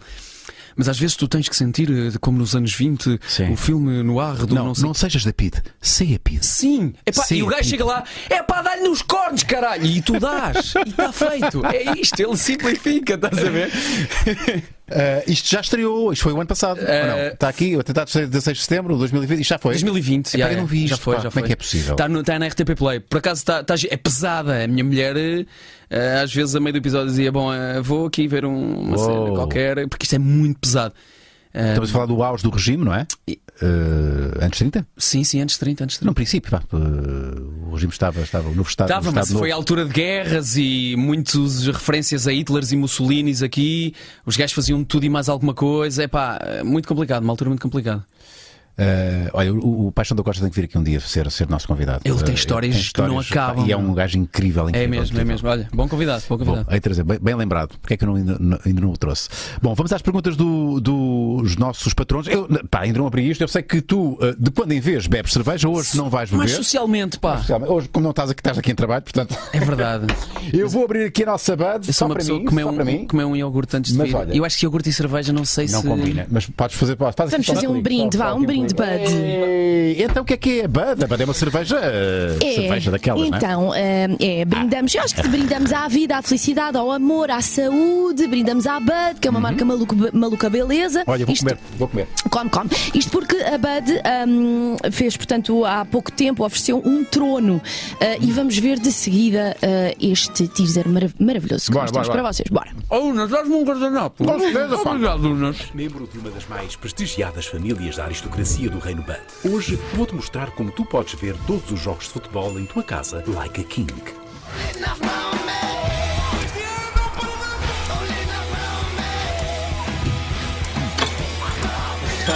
Boa. Daqui a tentar discutir nisto. Está tudo bem. É fantástico, não é? Sei que todos gostavam de ter o trono da cerveja Bud, mas esta está guardada para um verdadeiro king. Eu Pois sou é, o Locutor, na verdade- membro de uma das... Isto combina muito bem com os hambúrgueres da Calor. Pois é, nós também estamos aqui a beber e a comer ao mesmo tempo. Mas só para vos dizer que já acabou a participação deste passatempo, mas tu ainda podes ajudar a decidir quem é que leva o trono para casa. Isto porque a Bud publicou no seu Instagram, como estamos a ver, todos os finalistas e tu podes ir lá votar no teu preferido. Mas quem será? Pois é. Portanto, será? aproveitamos O dono do trono. para convidar a seguir aqui a página da Bud, onde estão sempre a decorrer passatempos, desafios, ofertas de prémios e que tu também podes ganhar. Portanto, neste momento está a decorrer então a votação do vencedor Bud, podes participar nela, na votação, e um passatempo para ganhares uma camisola do Barcelona e do Atlético de Madrid. Atenção que este passatempo termina este sábado. Se quiseres uma fresquinha tal como estas que nós estamos aqui a beber, está bem? Vens aqui ao link que está no Instagram da Bud e vai dar diretamente à loja. Por isso, faz isso e segue a Bud aqui no Instagram. Vocês não põem- isto Está-te a está-me comer, não é? Está-me a saber tão bem isto. Pois, mesmo, estás a meu. fazer- É que está-me a saber muito Ainda bem. Está brutal. Portanto, Bud e Like a Lord Burgers, é isso? É a Tenho junção tanto orgulho disto, perfeita. vocês não imaginam. Yeah. Epá, isto é ganda combo. É, Bom combo. fica muito bem. Uma cervejinha Olha, e um burger. Maria, faz aí a próxima pergunta ao nosso convidado. É, faço sim, senhora. Então aqui, já Muito obrigado, agora. Abad, pelo apoio à Maluco Beleza. Obrigada, Abad. Já agora façam um like, não é? Neste live, porque também queremos saber a malta que está desse lado. É importante para nós esse like. Aqui no Patreon temos a pergunta da Catarina. Olá a todos, João. Como antigo empregado de uma agência funerária, Yeah. imagino que tenhas inúmeras histórias. Contas uma. Parabéns pelo teu trabalho, cumprimentos a todos de uma ateigense. Isto é do conhecimento público. Deus. Já contei. Pá, eu antes de trabalhar em televisão fiz de literalmente tudo e mais alguma coisa. E uma delas foi uma agência funerária que está na família. Foi mais fácil acesso porque é do meu tio. E então fui lá parar, é verdade. Tu tratavas dos senhores. Eu vesti mortos, Yeah. Hoje em dia lido muito mal com morte. Mas tens eu vesti pesadelos mortos. com isso? Não tenho. A sério? Yeah. Maria, entrevista aí o. A sério. Então, mas explica lá como é que isso aconteceu. Foi de família? Mas é porque estás a comer ou isto é um tema. Não, estou a comer e estou a curtir a vossa conversa. Ok. Diz lá, João, que eu quero saber. Epá, isto é um negócio de família. O meu tio tem uma agência funerária, o meu primo trabalhava lá, eu cresci com o meu primo, éramos os melhores amigos e somos muito amigos e ainda hoje ensinou-me muita coisa. E eu, numa altura da minha vida em que todas as férias de verão trabalhava ou nas obras com o meu pai, ou numa fábrica de talho, ou no não sei o quê, decidi fazer alguns verões lá porque o trabalho era um bocadinho mais leve fisicamente. Yeah. E quantos anos a vir a frangos? Epá, não sei. A virar mortos. Desculpa. Aquilo era muito tipo, há um trabalho neste momento, ou este fim de semana tenho uma tipo, cena, queres-me vir part-time. ajudar? Era muito isso, sim. E diz uma coisa, nunca surgiu assim uma situação estranha? Tipo, Surgiram mexeu-se, várias. tipo, Não, isso não. Pegou um gás. Pá, o meu primo e o meu tio dizem sempre esta cena: os vivos já me deram muito mais cabo da cabeça do que os mortos. Não fazem nada, estás a ver? Não acontece nada. Mas houve uma história que eu posso contar um Ai, pá, bocadinho. por favor, Ok. conta. Mas não aconteceu nada. Vais a contar isso. Opá, eu estou aqui a tentar também manter, não é? Porque há coisas que acontecem nos bastidores que têm que ficar nos bastidores. Claro. Estou a tentar Não, manter não aqui a mantém, dignidade isso. também da agência funerária do meu tio. Claro. Mas uma vez o meu primo, numa das primeiras vezes que eu fui com ele a vestir um morto, em que o meu tio me tinha oferecido um fato para fazer o funeral com ele, fazer um fato, e foi o caminho inteiro a dizer: porta-te bem, tens de estar caladinho, tens que não sei o quê, se for preciso choras, se quiseres, faz o que tu quiseres, mas porta-te bem. Andei-me bem na cabeça, eu tinha 15 anos ou 16, já nem sei. E então estava na missa muito aborrecido e meto as mãos assim no fato e de repente percebi que o meu primo tinha posto a dentadura do senhor no bolso do meu fato. E saí pelo meio da igreja a correr, a rir-me bué de alto. O meu tio deu-me uma grande descasca. Como que é ser? Mas pronto. Olha, mas isso é. Foi uma partida. Olha, pergunta muito E a básica. dentadura não ia fazer falta ao senhor. Já agora tratámos com todo o respeito tudo o resto. Claro. Então a dentadura não estava no morto. Colocada. Não estava no falecido. Ele também não se ia rir, né? Não, Mas tinha. Não, porque a boca cola-se. A boca cola. A boca cola-se com cola. Mas depois não fica deformado, há coisas que não maxilar. se sabem. Repara, a boca Pois. cola. Eu não sabia, a boca Exatamente. cola-se. É que se não abre e depois cheira Sim, mal. pois também saem coisas, não é? De lá dentro. Saem coisas, cheira mal. Portanto, tem que se Sério? tapar Saem os muitos líquidos. orifícios. Sim, tem que tapar os orifícios. Exatamente. Isso, a malta não pensa nisso, não é? Isso A roupa não é o embalsamento. Eu não sei assim tanto sobre isso, malta, mas eu vou tentar. São dados curiosos. Quem é que decide a roupa do. É a família, não é? É família, é Que família. dá a roupinha. Ou então se não decidir, é uma cena genérica do fato, mas normalmente decide, sim. E a parte mais difícil, digo eu, não sei, às vezes ganhas alguma imunidade, que é na altura do enterro ou da cremação. É um momento muito intenso, não é? Que tu ficavas afetado com isso ou não? Porque vias pessoas a chorar, não é? Pessoas a Eu sentirem a via, morte. pá, mais uma vez esta história de ser prático que eu te falei do outro dia do trabalho. Eu ali, e não era um trabalho que eu levasse tão a sério como hoje levo o meu, mas era uma coisa de eu estou aqui só a fazer o meu trabalho de eu trouxe este corpo até aqui, eu tratei de uns papéis da reforma do senhor com o meu primo e pá, era uma coisa uma mãe a chorar meio fria. De um filho. Sim, se fosse... eu não era capaz. Olha, eu vou-te dizer, sabes quando é que eu deixei de fazer isto na agência? Foi quando a pessoa que estava lá era a minha avó. Eu aí deixei de fazer. Ok. E a partir daí a minha relação com tudo Com a morte mudou bastante. Mudou mesmo bastante. Mas vieram coisas boas também. Aprendi esta parte crua e fria da natureza humana. Tu nasces e morres, estás a ver? Uma forma meio cruel. Sim. Mas é cruel, a natureza é cruel. Exato, e nós somos parte da Há natureza. pessoas que saem à rua e um autocarro que as atropela, há um gato que sai à rua e um cão o coma, ou seja lá o que for. A natureza é cruel. Sim, não? quer queiramos, quer não, nós fazemos parte da natureza. Às vezes esquecemos, não é? Que Esquecemos nós somos muito, tipo animais, como os outros, não é? E que morremos. Mas fazemos. E eu preocupo muito mais hoje em dia com como é que essa pessoa se mantém viva, se for importante para mim, dentro de mim. Vou dar um exemplo. Uma das pessoas mais importantes da minha vida que já não está aqui foi o meu avô com quem eu cresci. E eu no funeral do meu avô, que não fiz o funeral, obviamente, mas fui, agarrei o meu primo, um outro primo meu, que é um gajo muito mais frio e que não é de, como eu, não é sentimental, não é de abraços e de lágrimas e de risos. Risos é mais. Mas agarrei-o e disse-lhe, e saiu-me durante o funeral, vais-me prometer que vamos continuar a contar para sempre as histórias do avô. É a maneira de nós o mantermos vivo. E dissemos isto ao lado do meu avô debaixo da terra. Sim. E é a maneira de nós o mantermos vivo. E as histórias incluem o meu avô estar perdido bêbado, às 4 da manhã, vem de carro, e ele mora ao lado da casa dos meus pais, e eu ouço um porradão, e o que é que era? O meu avô entrou com o carro dentro da garagem sem abrir o portão, em vez de travar, acelerou, perdido bêbado às 4 da manhã. E eu vou continuar a contar essa história para sempre. Tu tens de ser esse avô, percebes? Já não se fazem avós desses. Já não se fazem avós desses. Queremos esses avós gangsters. Eu vou ser esse avô gangster. Repara, eu não bebo esta cerveja. Mas tu tens de começar a beber, não é? É, para lá de mim. Repara, vai ser bem fácil. Porque eu estou-me a guardar para o fim. Porque eu não bebo esta cerveja. Eu, se beber esta cerveja, que é extraordinária, atenção, eu fico bêbado. Não é bêbado, mas já fico. Estás a ver? És barato, isso é portanto, fixe. sou bem barato. Portanto, eu estou-me a guardar para a partir dos meus 70. É à bruta. Estou-me a cagar. Os teus filhos vão ter muitas Estou-me a histórias. cagar ao ponto de. Estás a ver aquele velhote que faz xixi e depois não limpa bem e já está com aquela mancha e está-se a cagar? Não. Por favor. Eu vou ser esse velho. E lá vai o Unas, não limpou a pila. O velho Unas. O velho Unas. Unas, outra vez a cagar na sala, Unas. Tenho vontade de cagar! É já aqui! Tu já foste o Lorde, pai. Agora estás Ai, coitados dos teus filhos, pá. Eu vou ser esse avô. Ai. E mais, Isso é e vou fixe, os netos vão-te vou ter câmaras a fazer isto em direto para o YouTube. E vais ter um O podcast. canal do avô Unas. cagar na E vai- Twitch. A cagar na Twitch. Diretos. Caga mais! Avô Unas, caga mais! Se fizerem uma contribuição, sai mais um cagalhão. Em Bitcoin, Peço na altura vai ser em Bitcoin. Bitcoin. As contribuições vai ser Bitcoin. Se derem uma contribuição, sai mais um cagalhão. Eu disse isto, não disse. Disseste. Só queria É um bom reforçar slogan. isto. Bom, como é que serão os meus diretos daqui a 20 anos, meu? Como é que vai ser? É isto?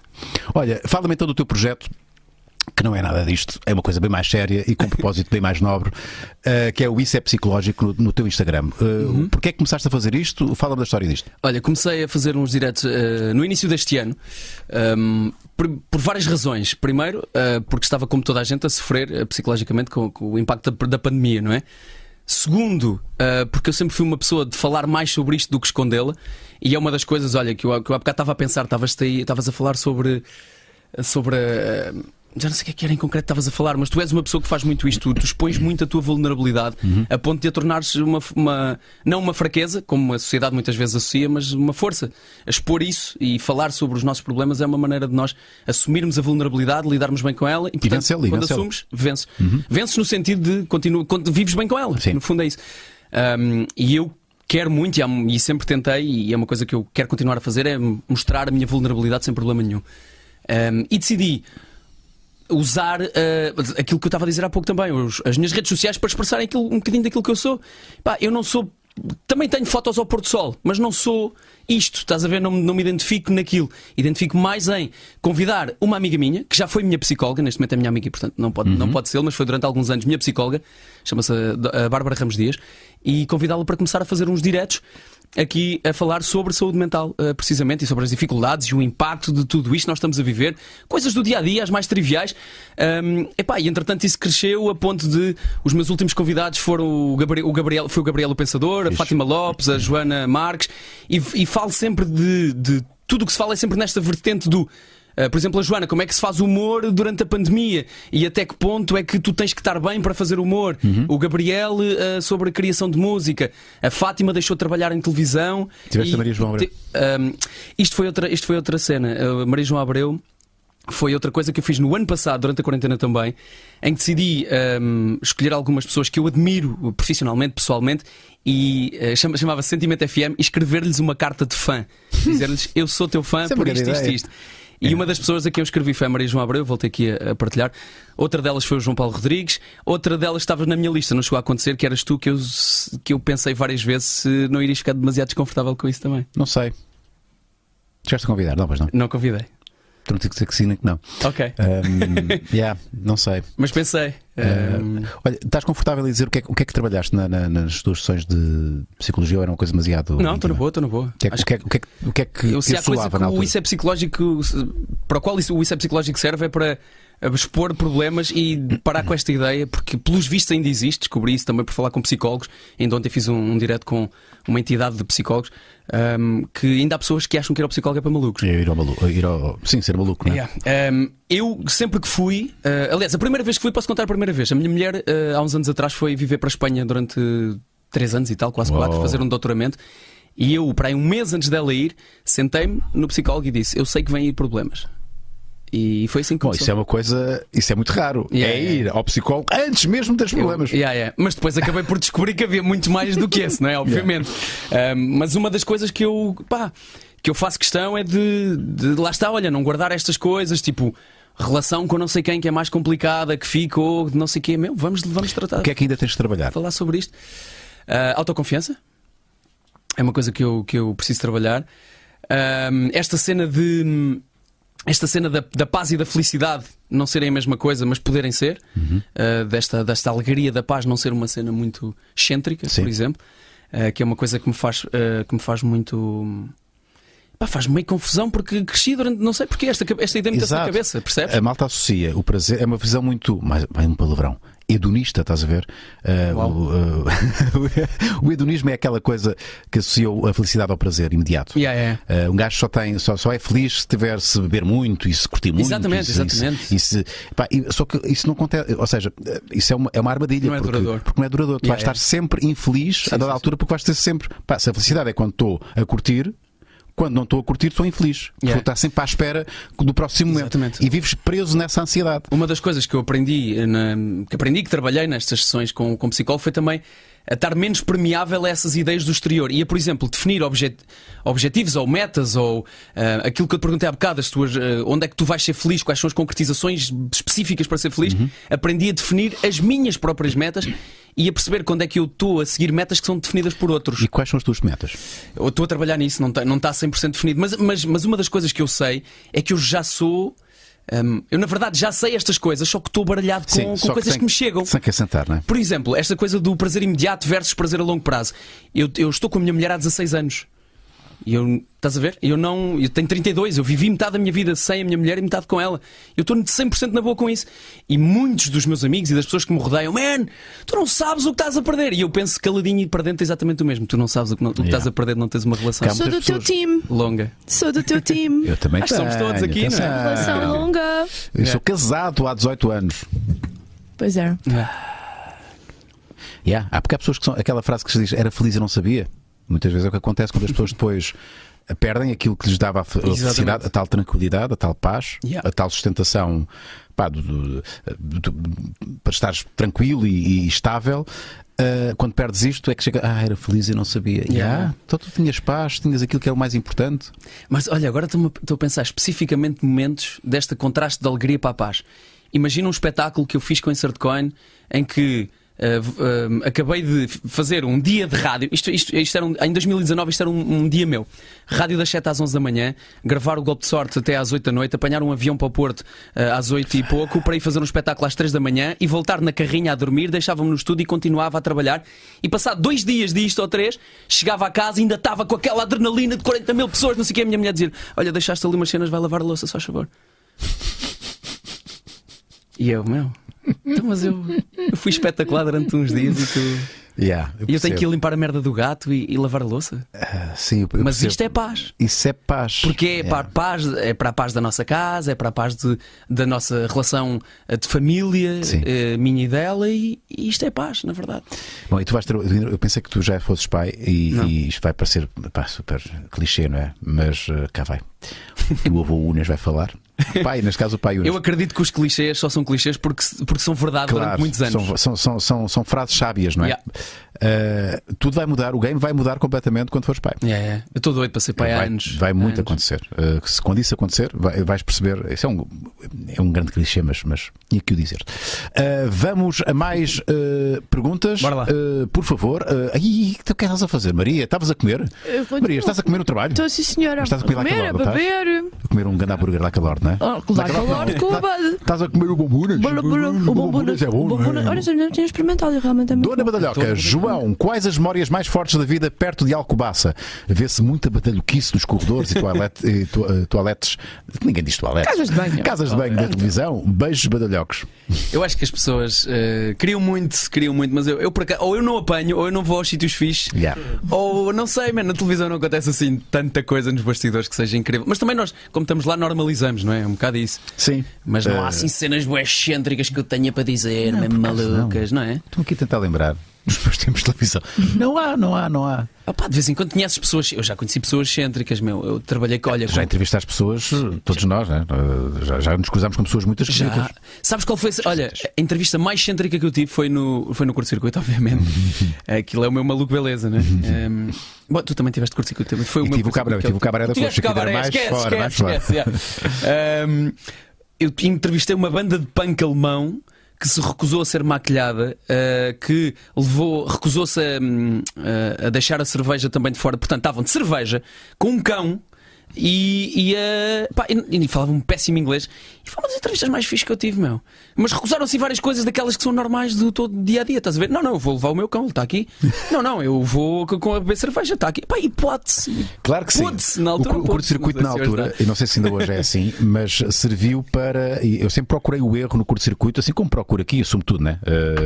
Porque eu acho que o erro é que torna a coisa verdade, não é? Porque o mundo não é perfeito. Sim.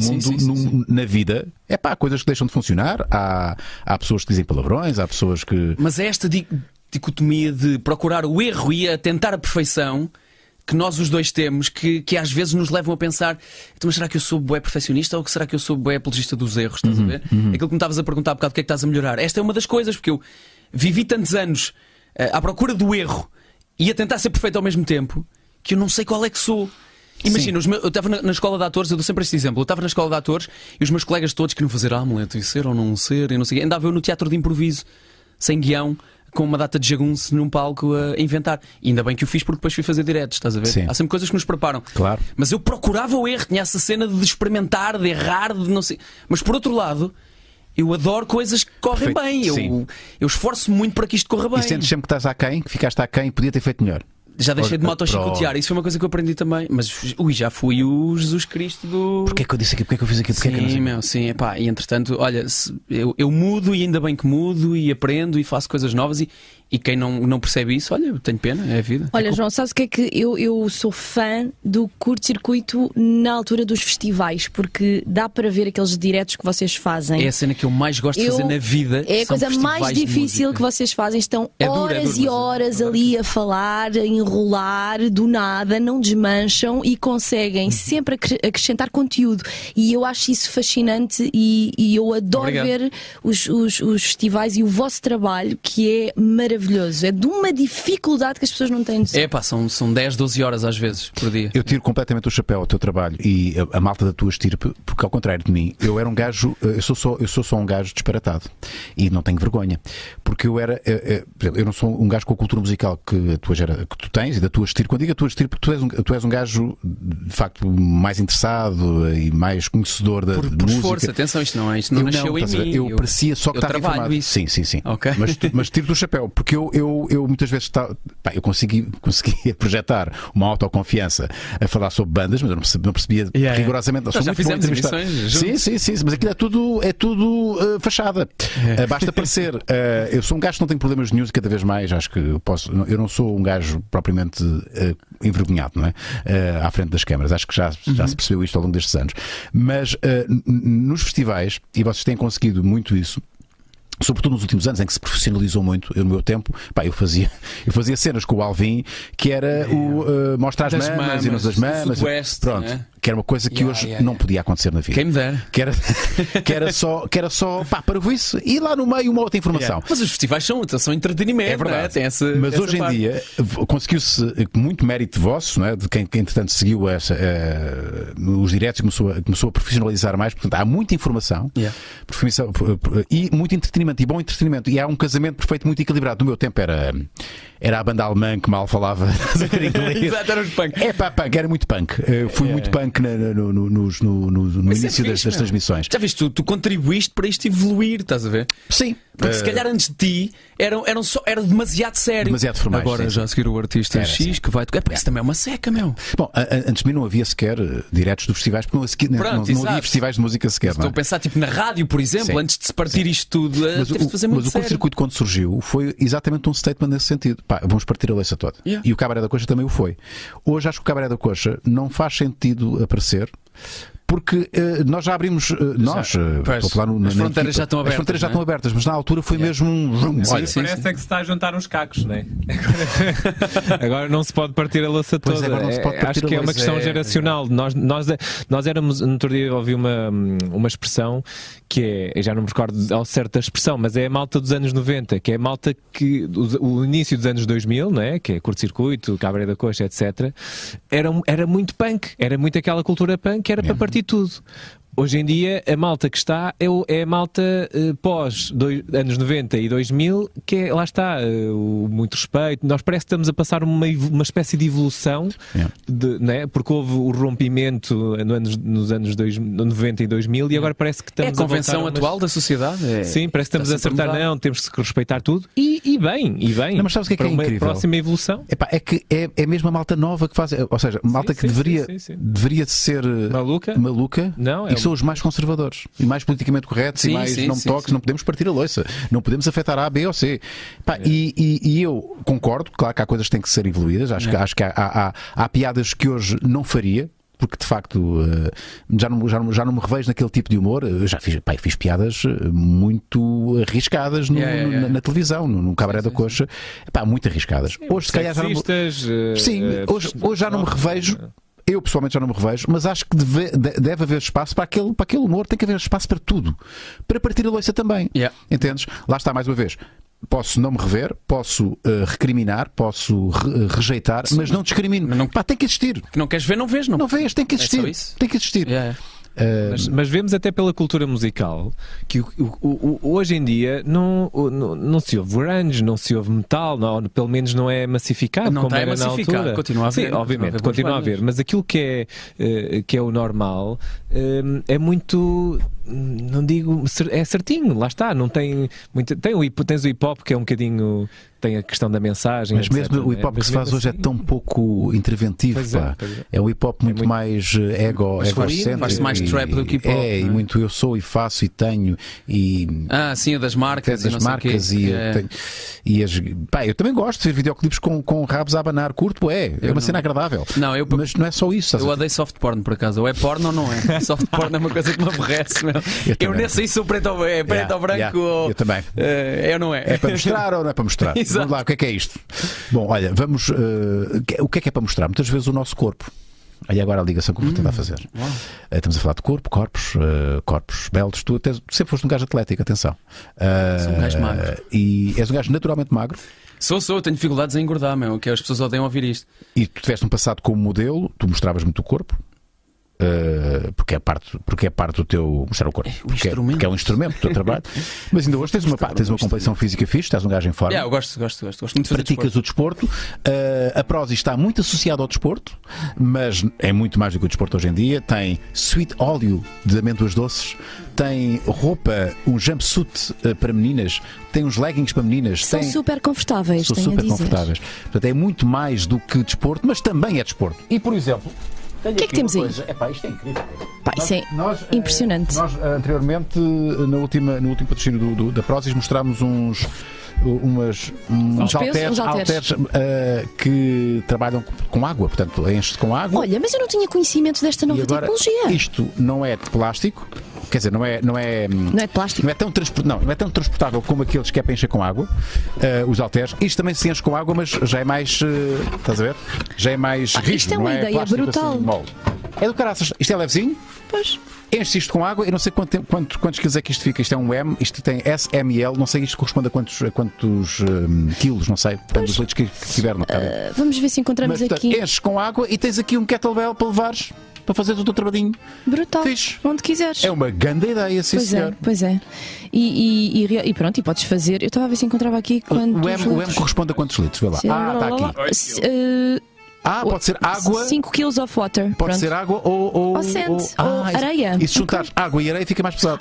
Bem pensado, bem pensado. Louco. Smart move. Mas quero ver como é que a malta tira a areia com água dentro. Mas isso depois uma pessoa vê, não é? Primeiro põe-se lá dentro. O objetivo também não é tirar. Pode também servir como garrafão de água, não é? Depois estás a quer ver água. Estou com sede. Exato. Muito fixe. Realmente isto é uma excelente ideia. É uma excelente ideia. Mas então tem vários tamanhos, não é? E depende do tamanho, depende também dos litros do peso. E depois pões lá dentro. Pode ser água, pode ser areia ou pode ser água. Podia ter aqui umas medidas, não era? A partir do momento em que enches até aqui era não sei quanto, até aqui era não sei que mais. Mas às tantas também, mais grama, menos grama. Também acho, sim, está bem. Já costumas fazer kettlebells? Já trabalhas com kettlebells? Com isto? Pergunto eu desculpa, achava que estavas a falar com o João. Sim, principalmente. Eu estou a comer no intervalo. Nos anúncios vou sempre comer no intervalo. Então, principalmente faço os. Como é que se chamam? Os squats. Os agachamentos. Agachamentos, sim. Mas isto é um super. Eu comecei a fazer kettlebells na minha fase de 3 anos de crossfit e é uma cena super versátil. Pois podes utilizar em vários exercícios. Para o rabinho, para as costas. Para o rabinho, disse a Maria. O rabinho é fofinho. Depois também aqui para os ombros, acho eu. Para tudo. Para tudo. É uma questão de pernas, se quiseres, lunges é horrível. Bom termo, lunges, é isso mesmo. Ela consegue fazer 10 kg só com uma mão. Marco, isto vê-se mesmo que o Marco não percebe nada disto, não é? Marco, isto não é nada. Olha, calma que isto não é nada. Não, mas não é assim tão difícil. Muito obrigado à Prozis pelo apoio ao Maluco, beleza? Nesta semana está um vídeo a bombar no meu Facebook e eu a fazer crepes com a máquina de crepes. É verdade, não vamos falar sobre isso, para não. Mas eu consegui fazer. Conseguiste, mas eu não vi nada. Já está disponível. Eu acho que eu carreguei isso. Eu só ouvi foi a Ana a fazer, não devia fazer. Acho que já não está. Já se fazia às histórias. Às stories. Já não está. Não queres? Já não deve estar. Já não está disponível. Já não está. Isto é o de Platão. Bom, muito obrigado à Prozis pelo apoio ao Maluco, beleza? Unas 10 é o cupão, já sabem, para 10% de desconto em todos os artigos na Prozis. E se fizerem compras superiores a 45 euros, já têm umas ofertazinhas. Portanto, vão lá. CLA. É uma cena para. Tem bué suplementos. Se tu precisas de suplementos para tudo, vens à Prozis, que eles têm tudo. Tem, sim, tudo. Eu tomo complexo B. É? É. Para as unhas e para o cabelo. E funciona? Funciona. Notas mesmo que fica mais forte. Tu tomas alguma coisa assim? Eu tomo multivitamínicos. Eu é complexo B. É mais o complexo B. Tu não tomas nada? Eu estive a tomar ômega no outro dia, mas não sou. Qual ômega? Há o 6, há o 9? É um 6, o 9 e 3. É tudo. É 3, 9, 3, é o que tu quiseres. O ômega tomam assim ao pequeno almoço? Nem sei, eu sou muito desleixado nisso. Não, sabes porquê? Da gordura. Não, mas quando tu fazes a digestão do suplementozinho, às vezes sai assim um arrotito e sabe-te a salmão. E de repente, tipo, às 9 da manhã, parece que sabe a salmão. Nunca vos aconteceu.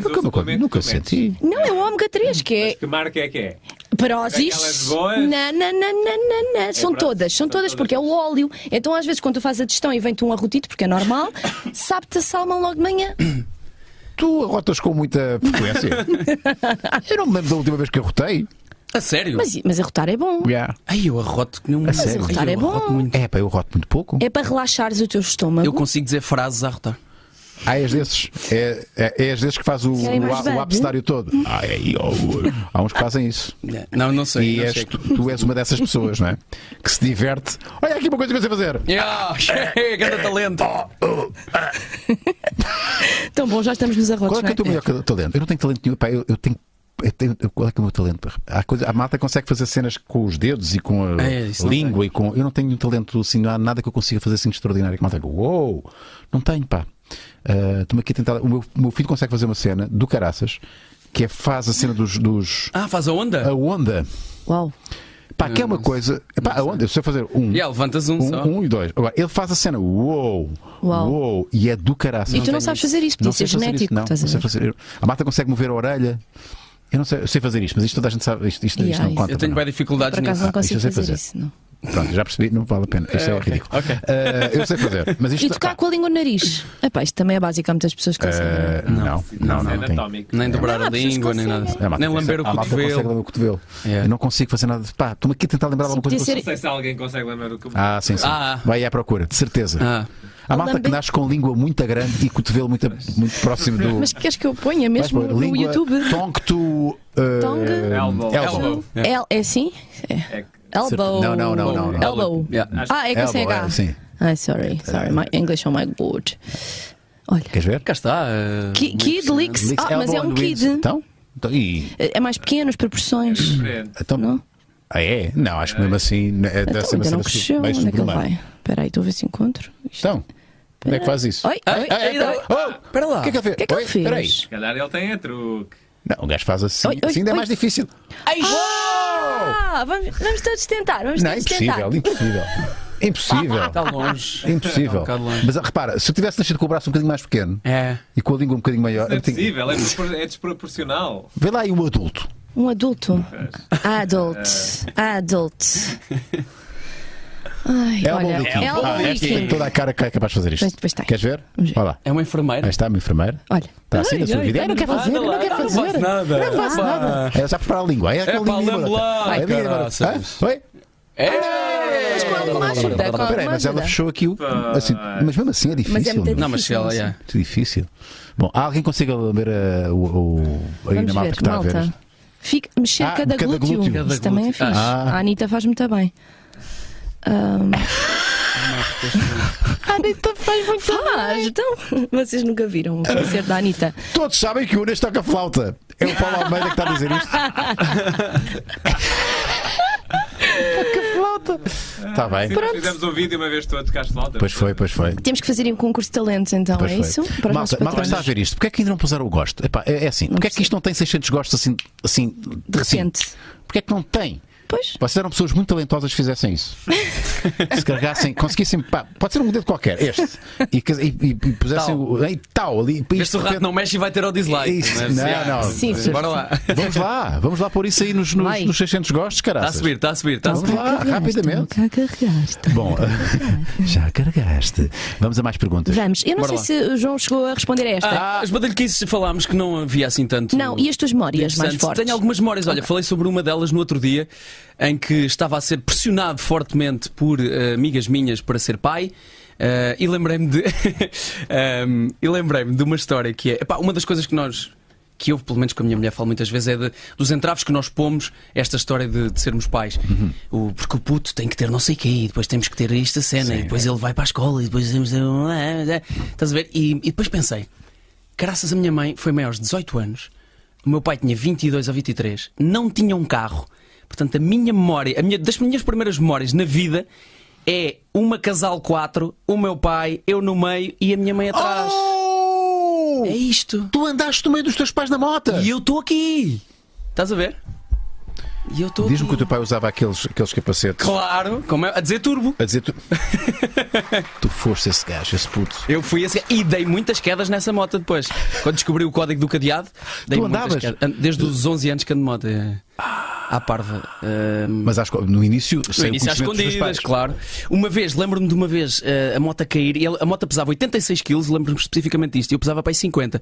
E uma vez ela caiu, eu vim a pé, a moto ficou engatada a trabalhar, assim, a perder gasolina no chão, a andar à roda. Vim a pé, porque eu cresci no mato, vim a pé a casa, disse: "Oh avô, podes ir ali levantar a moto se faz favor?" E o meu avô, 120 kg, bengala, devagarinho. Lá chegou, levantou a moto e eu disse: "Olha, não tinha pensado nisto, mas eu não te consigo levar, sabes disso? Vai lá, filho, vai lá." Eu... E vai o teu avô outra vez. Vai-me outra vez para trás. Ganhava. Ina com caraças. Mas estás a ver, nós pomos bem entraves nisto e afinal, Claro que sim. Vai meu. só, Claro né? que sim. Vai Eu acho só. que aumentamos muito as expectativas e as metas. é outra pressão social de coisas que. Metas externas que nos põem. Sim. Meu filho tem que andar no colégio. Não sei, eu sempre andei na escola pública, todo ranhoso, todo cagado, todo É o sujo. perfeccionismo, não é? Parece que tem que ser tudo perfeito. E podia ser um brilhante aluno, escolhi não o ser, mas podia ser. Até ao 7º ano até fui bastante bom. O que é que aconteceu na tua vida depois? Descobri miúdas, miúdas e futebol, por esta ordem, acho eu. Tu E. devias ser fresco. Meu. Yeah. Tu devias rasgar ali pano com. Rasgar quem? Rasgar pano. Opá, tive que rasgar muito rápido, a partir dos 16. Uou. Pois, tu. Estás a ver? Tive que me O que é portar quase paradoxal, não é? Tu foste muito namoradeiro, não é? Foi. Podemos dizer que sim. Foi. Mas depois és o gajo mais certinho do showbiz, Ei, se não contares comigo, se não contar contigo. porque eu também sou dos poucos, não é? Que tem uma relação Temos neste fazer meio. um grupo de WhatsApp. O grupo dos resistentes, porque é quase paradoxal, não é? Tu tinhas todo o perfil de seres um gangster dos corações, não é? Eu analisei isto no outro dia, à luz de sei lá o quê. Sabes que há coisas na nossa vida, e esta se calhar era uma delas. Claro que eu não lhe conseguia chamar isto desta maneira na altura. Há coisas que nós, quando queremos tanto e tantas coisas, nunca vamos ficar satisfeitos com nada. Portanto, as 414 miúdas que eu beijei não me satisfaziam nunca. O que eu queria, na verdade, era ter uma relação.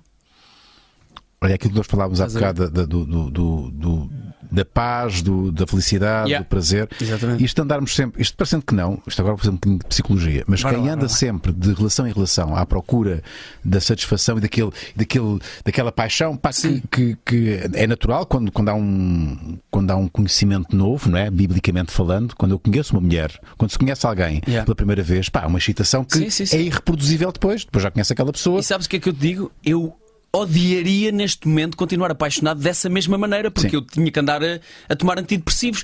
Porque é uma cena de uma ansiedade. Tu mandas uma mensagem, ela não responde 5 segundos depois. O que é que será que aconteceu? Mano, é muito mais pacífico teres uma relação quando as pessoas se conhecem e está tudo bem. Não, e há coisas que se fazem quando se está apaixonado que tem muita graça. Eu continuo apaixonado, é de maneira diferente. Tu também, não é? Mas vamos falar man talk. A tesão inicial. Man talk. E acho que as mulheres também fazem a mesma coisa. Pá, as merdas que tu fizeste, eu lembro de algumas. Os sacrifícios que tu fizeste, só porque pensavas que ias. Bom, vou usar aqui o termo menos bonito, mas só para. Desculpem, meninas.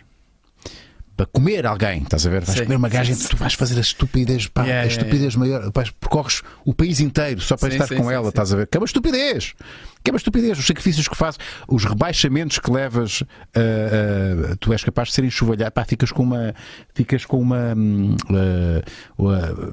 És capaz de ser maltratado, estás a ver? E assumires isso faz parte só para conseguires faturar. E é uma estupidez, quer dizer, é bonito aquilo que se faz por amor, por tesão, mas é uma estupidez. Ou não? Mas eu continuo a achar, eu continuo a fazer, e tu também, nós temos de fazer sacrifícios à mesma. Podem não ser tão malucos, sim, mas continuamos a fazer. Mas não é para uma queca, não é? Não é só para uma, não é só para uma. Pois é isso, o payback não é. Mas é porque nós acho que se põe expectativas nisso. Há pessoas para quem. Eu tenho muitos amigos, e tu terás também, todos nós temos amigos assim de. Epá, Para quem parece que a próxima foda vai ser a última. Essa, não sim, é? então foi, pá, e tu só pensas nisso. E ficam cegos. E não sei o quê. E, pá, eu, por um lado, pá, e tu, bom, nós estamos aqui a falar de alguém, estou a falar com alguém que tem também uma relação de longa duração. Não é possível ter as duas coisas. Ou tens uma relação de longa duração ou és um playboy. Não é possível. Ou então, pá, não tens dignidade nenhuma, não é? Sim. Ou seja, não é fixe estares com alguém durante muito tempo, mesmo com pouco tempo, mas seres casado e tens uma relação e depois andares aí na vida louca a tentar ser playboy. Não é fixe. Pá, eu penso, às vezes olho para o lado e era fixe poder ter noites livres e conhecer uma mulher. Claro que nós pomos isso em causa várias vezes. Mas não troco aquilo que eu tenho por nada, não é? Porque ainda por cima, no meu caso, demorou muito tempo a construir, não é? 18 anos. Exato. E eu acho que no fundo, João, quem vive nessa vida de alguma forma inveja este nosso estado. Eu percebo o que estás a dizer. Eu não sei se é esse o sentido, mas eu sinto que muitas vezes falei sobre isto com um amigo meu no outro dia, que é o gajo de 3 em 3 meses, 4 em 4 meses, chega aos 4 ou 5 meses de uma relação, acaba. Porque nós já não estávamos a entender. Não, o que está a acontecer é que já está a dar trabalho. Exato. E tu não queres ter essa paciência de ter trabalho com isso. E vais procurar o próximo à espera que não dê trabalho. E, estás lixado porque vai dar. E o próximo a seguir também vai dar. Vão todos dar. Mas chegares a um ponto... há coisas que não dão para explicar de alguém que não está numa relação durante tanto tempo como nós, como quem nos está a ver que está numa relação há muito tempo. A cena de conheceres tão bem uma pessoa que não precisas de falar, que não precisas de... Essa pessoa já és tu. Essa pessoa já é uma extensão tua. Sim. Bem, então no nosso caso que são... Tu vais com mais, tens 18 de casamento, quantos de namoro? 18 de casamento e eu diria que há 20 anos que estou que conheço a Ana, estás a ver? Eu estou há 16 total, mas estamos casados há 5, vai fazer 5 este ano. É que no meu caso ainda nós vivemos juntos, não é? Somos casados e vivemos juntos. Temos ser casados e não estar a viver. Ela estava no Panamá, eu estava casado com ela, mas ela estava lá no Panamá. Portanto, ela já é uma extensão minha. Eu não vejo a minha vida sem esta pessoa. Sim. E no teu caso, Maria, fala-me, tu também já tens longa duração. É uma longa duração, não é? Uma longa duração. Quantos anos? 18. E tu és mais nova que eu ou não? Que idade é que tens? Eu tenho 32 anos. És da minha idade. Estou quase a fazer 18 anos. Conheci uma pessoa que me ganhou. E é verdade. E basicamente crescemos juntos. Isso é nunca mais vai. Essa cena que eu penso, nunca mais eu era muito nova e acabei por era diferente, eu era uma pessoa completamente diferente, mas nós os dois fomos acompanhando e fomos crescendo e é tão bom, eu não perco e não perdi o sentimento que eu tenho por ele, e por isso é que é tão bom eu ter uma pessoa destas ao meu lado e não ter problemas nenhuns em realmente poder ter perdido coisas que eu não perdi, porque eu não quis, não é? Na verdade, para mim não foi perder nada, não foi perder oportunidades. Tu tiveste logo com ele passado pouco tempo, porque há malta que namora durante 6, 7, 8, 10 anos e depois quando casam e se juntam, depois divorciam-se passando um ano ou dois. É verdade, é verdade. Mas sabes que por acaso nós temos esta questão do casamento, não é? Não é obrigatoriedade, mas foi um bocado autodeterminada, não é? Na nossa sociedade, o casamento. E por acaso o meu namorado, que não tem nome, chama-se o namorado. O meu namorado, ele tem alguma aversão realmente ao casamento por causa chama-lhe burro. Não, mas porque ele não quer pôr o anel. Não, mas porque realmente nós conhecemos muita gente à nossa volta que se compromete desta forma com o casamento e que depois, mas é um bocadinho superstição, não é? Se quiseres eu falo com ele, eu também tinha esse problema. E que tem medo que corra mal, tem mesmo medo de depois, se calhar vamos nos divorciar, porque na verdade eu até na minha família não consigo, não tenho uma relação assim como eu tenho. As minhas referências não são como eu, o que também é estranho, não é? Eu podia pensar assim, uma relação de longa duração, se na minha família não aconteceu desta forma, será que vai acontecer? Mas realmente nem pensei, as coisas continuaram e foi os anos. Mas olha mas tu és a favor da instituição casamento. Eu também sou a favor desta instituição, pelos vistos do João também é. Porque acredito que é uma forma de compromisso, estás a ver? Estás a assumir. É um contrato. É um contrato, sim senhor. A partir deste momento contratuei com esta pessoa, vou comprometer a ser eu também já estou casada com ele. Eu já estou casada com ele, por mim já estou com ele. Eu só me casaria. Não, olha que há coisas que mudam. Mesmo psicologicamente tu nem as vês para além do contrato, há coisas que mudam mesmo. Mas eu tenho, pronto, lá está. não é medo, mas é essa superstição parva. Não sou muito eu, mas ele realmente tem um bocadinho esse medo de que as coisas possam correr mal porque somos casados e vamos nos divorciar. Eu lembro-me de tremer de medo durante um ano. Tinhas medo do quê? Também de não correr bem? Lembras-te da história do perfeccionista? Sim. Quando eu me proponho a ser marido, eu tenho que ser o melhor marido do mundo, estás a ver? E tinha medo desse falhanço ou potencial falhanço. Ficar aquém desse ideal, sim, né? Desse arquétipo de marido. E então tive muito medo. E o casamento foi um descanso, uma coisa tão boa na minha vida. Mudou mesmo a minha perspectiva. E eu já estava com a Adriana há 11 anos. Mas mudou mesmo a minha perspectiva de estarmos juntos. Agora é diferente. Escolhemos os dois ativamente à frente das pessoas que são queridas para nós e um para o outro, acima de tudo um para o outro, escolhemos os dois responsavelmente, que é isto a partir de agora e que é para sempre e que é não sei o quê e há regalias que tu tens de coisas bizarras que ela foi buscar do poder visitar à prisão ou poder entrar no hospital e do não sei o que. Mas hoje em dia, aquela cena da união de facto acho que é quase similar. Acho que já se reconhece essa figura. Quer dizer, da união de facto. Nós assinámos a cena, nós não. Não, mas uma coisa é há malta que não assina, para determinadas regalias, a união de facto partilham. Há uma cena que é partilhar cama e mesa e não sei o quê. Deve ser uma coisa do género. Está bem. Não percebo muito essa cena legal. Para efeitos de IRS, exato. Tens que ser união de facto ou tens que estar. Mas é engraçado, e o que eu vejo às vezes de fora, alguns casais, é que com a correria da vida eu acho que perdem muito a intimidade um com o outro, o carinho mas pronto, lá está, isto também tem a ver muito com a própria pessoa. Por exemplo, eu vim de uma família em que fomos sempre muito mimados. Eu enquanto filha sempre fui muito mimada e eu ainda hoje se calhar sento-me ao colo do meu pai e da minha mãe e abraço e beijando 64 mas ouve, se eu entretanto, pronto, se for mãe, não é? Eu quero que a minha mãe lá esteja comigo no meu parto, a agarrar na minha mão. A minha mãe tem que lá estar. E nem sei se quero. A tua mãe ou o teu marido? Não, o meu marido fica lá fora. Sério? Não vejo nada. Sério? Não, é errado. Não. Estás a ser muito conservador. Não. Eu, se fosse pai dos teus filhos, era eu que estava lá com a tua mãe. Se ele fizer muita questão. Tu não vês tipo uma cena a sair, tu estás lá de lado. Achas que eu ia estar à frente? Vai, puto! Vai! Não. Estás ao lado da senhora. Mas pronto, isto não para ficas dizer... com a imagem visual. Aliás, eu quando entrei dentro da sala de partos, a minha mulher já estava em posição e foi assim, entrei e eu sabia que ela estava lá. Não vou olhar para ficar com esta imagem para sempre da minha vida. Porque por cima eu já sabia que aquilo já estava com a... E eu não vou ver, eu não quero ver isto, sei que isto vai-me atazanar o resto da vida. E então eu fechei os olhos e pus-me ao lado dela e foi eu não perdi esse momento.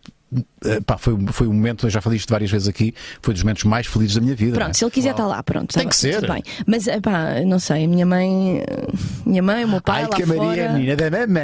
Não, e do papai. É a menina de tudo. Pronto, mas isto para dizer que eu acho que é bem importante tu cultivares esse carinho, ou seja, eu preciso disso na minha relação também, não é?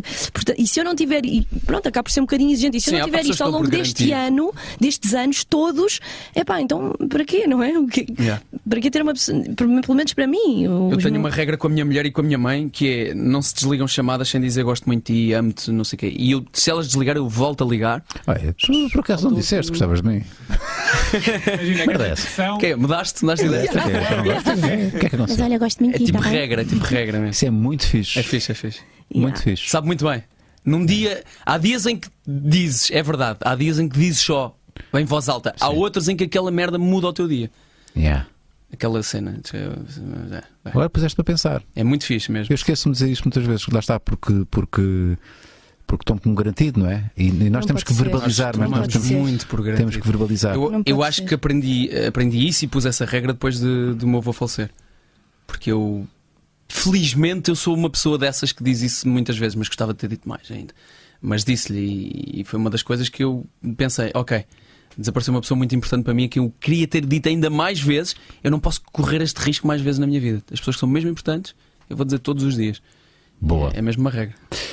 Será que as pessoas que gostam de nós manifestaram isso com um gosto, tal como nós era muito fixe, mas há aqui gente a dizer: mas como é que nós só chegámos aos 342? Que bonito! Quando todos os 351 a ver isto? Olha, tivemos esta voz é fixe, vou usar isto para nos animar qualquer. Vou-te-me estressar. Guarda, Unas, guarda, isto é bom. Grande voz! Gosto desta voz! Não vou passar 2 horas nesta farta. Faz mal, eu aguento! Aguentas? Aguento! Tu é que sabes! Estou nervosíssima já. É que fazer dobragens é muito lixado por causa disso, não é? Engatamos com uma voz muito gira. É tramado e depois para te aguentares. E o gajo diz: essa é gira, faz. Depois estás 3 dias, 7 horas por dia a fazer aquilo. Ficas afónico. Aquilo é lixado. Malta, estamos quase a acabar o nosso. Estamos com 1h30 já de emissão. João Paulo Sousa, o nosso belíssimo convidado Maluco Beleza. Muito obrigado pela tua boa onda. O que é que eu te posso dizer? Gosto de ti. Obrigado. E esta semana fizemos 3 Malucos Beleza, 3 live shows. Para a semana não vai haver, porque alguém da nossa equipa que não vai estar aqui em Portugal Continental. Mas não subiu nem Catarina nem Maria. Marco! E não me dizias? Marco? E vamos fechar isto com a Doce Maria, que gosta de miminhos. Já percebemos que a Maria gosta de miminhos e de abraços e de coisinhas.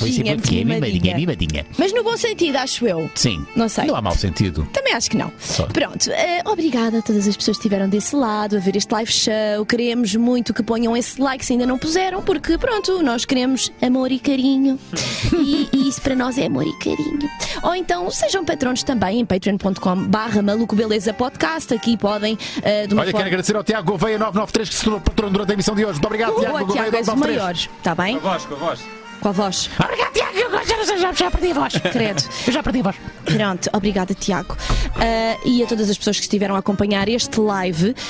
Também tivemos hoje, não é assim, Marco, tivemos mais um episódio do Sport Beleza com a Jéssica Silva, com os nossos anfitriões de serviço, Filipe Galrão e Rui Simões. Venham aqui, ponham o vosso like também, porque é um novo conteúdo. Nós falamos de tudo, de desporto até, neste novo segmento, programa, digamos assim.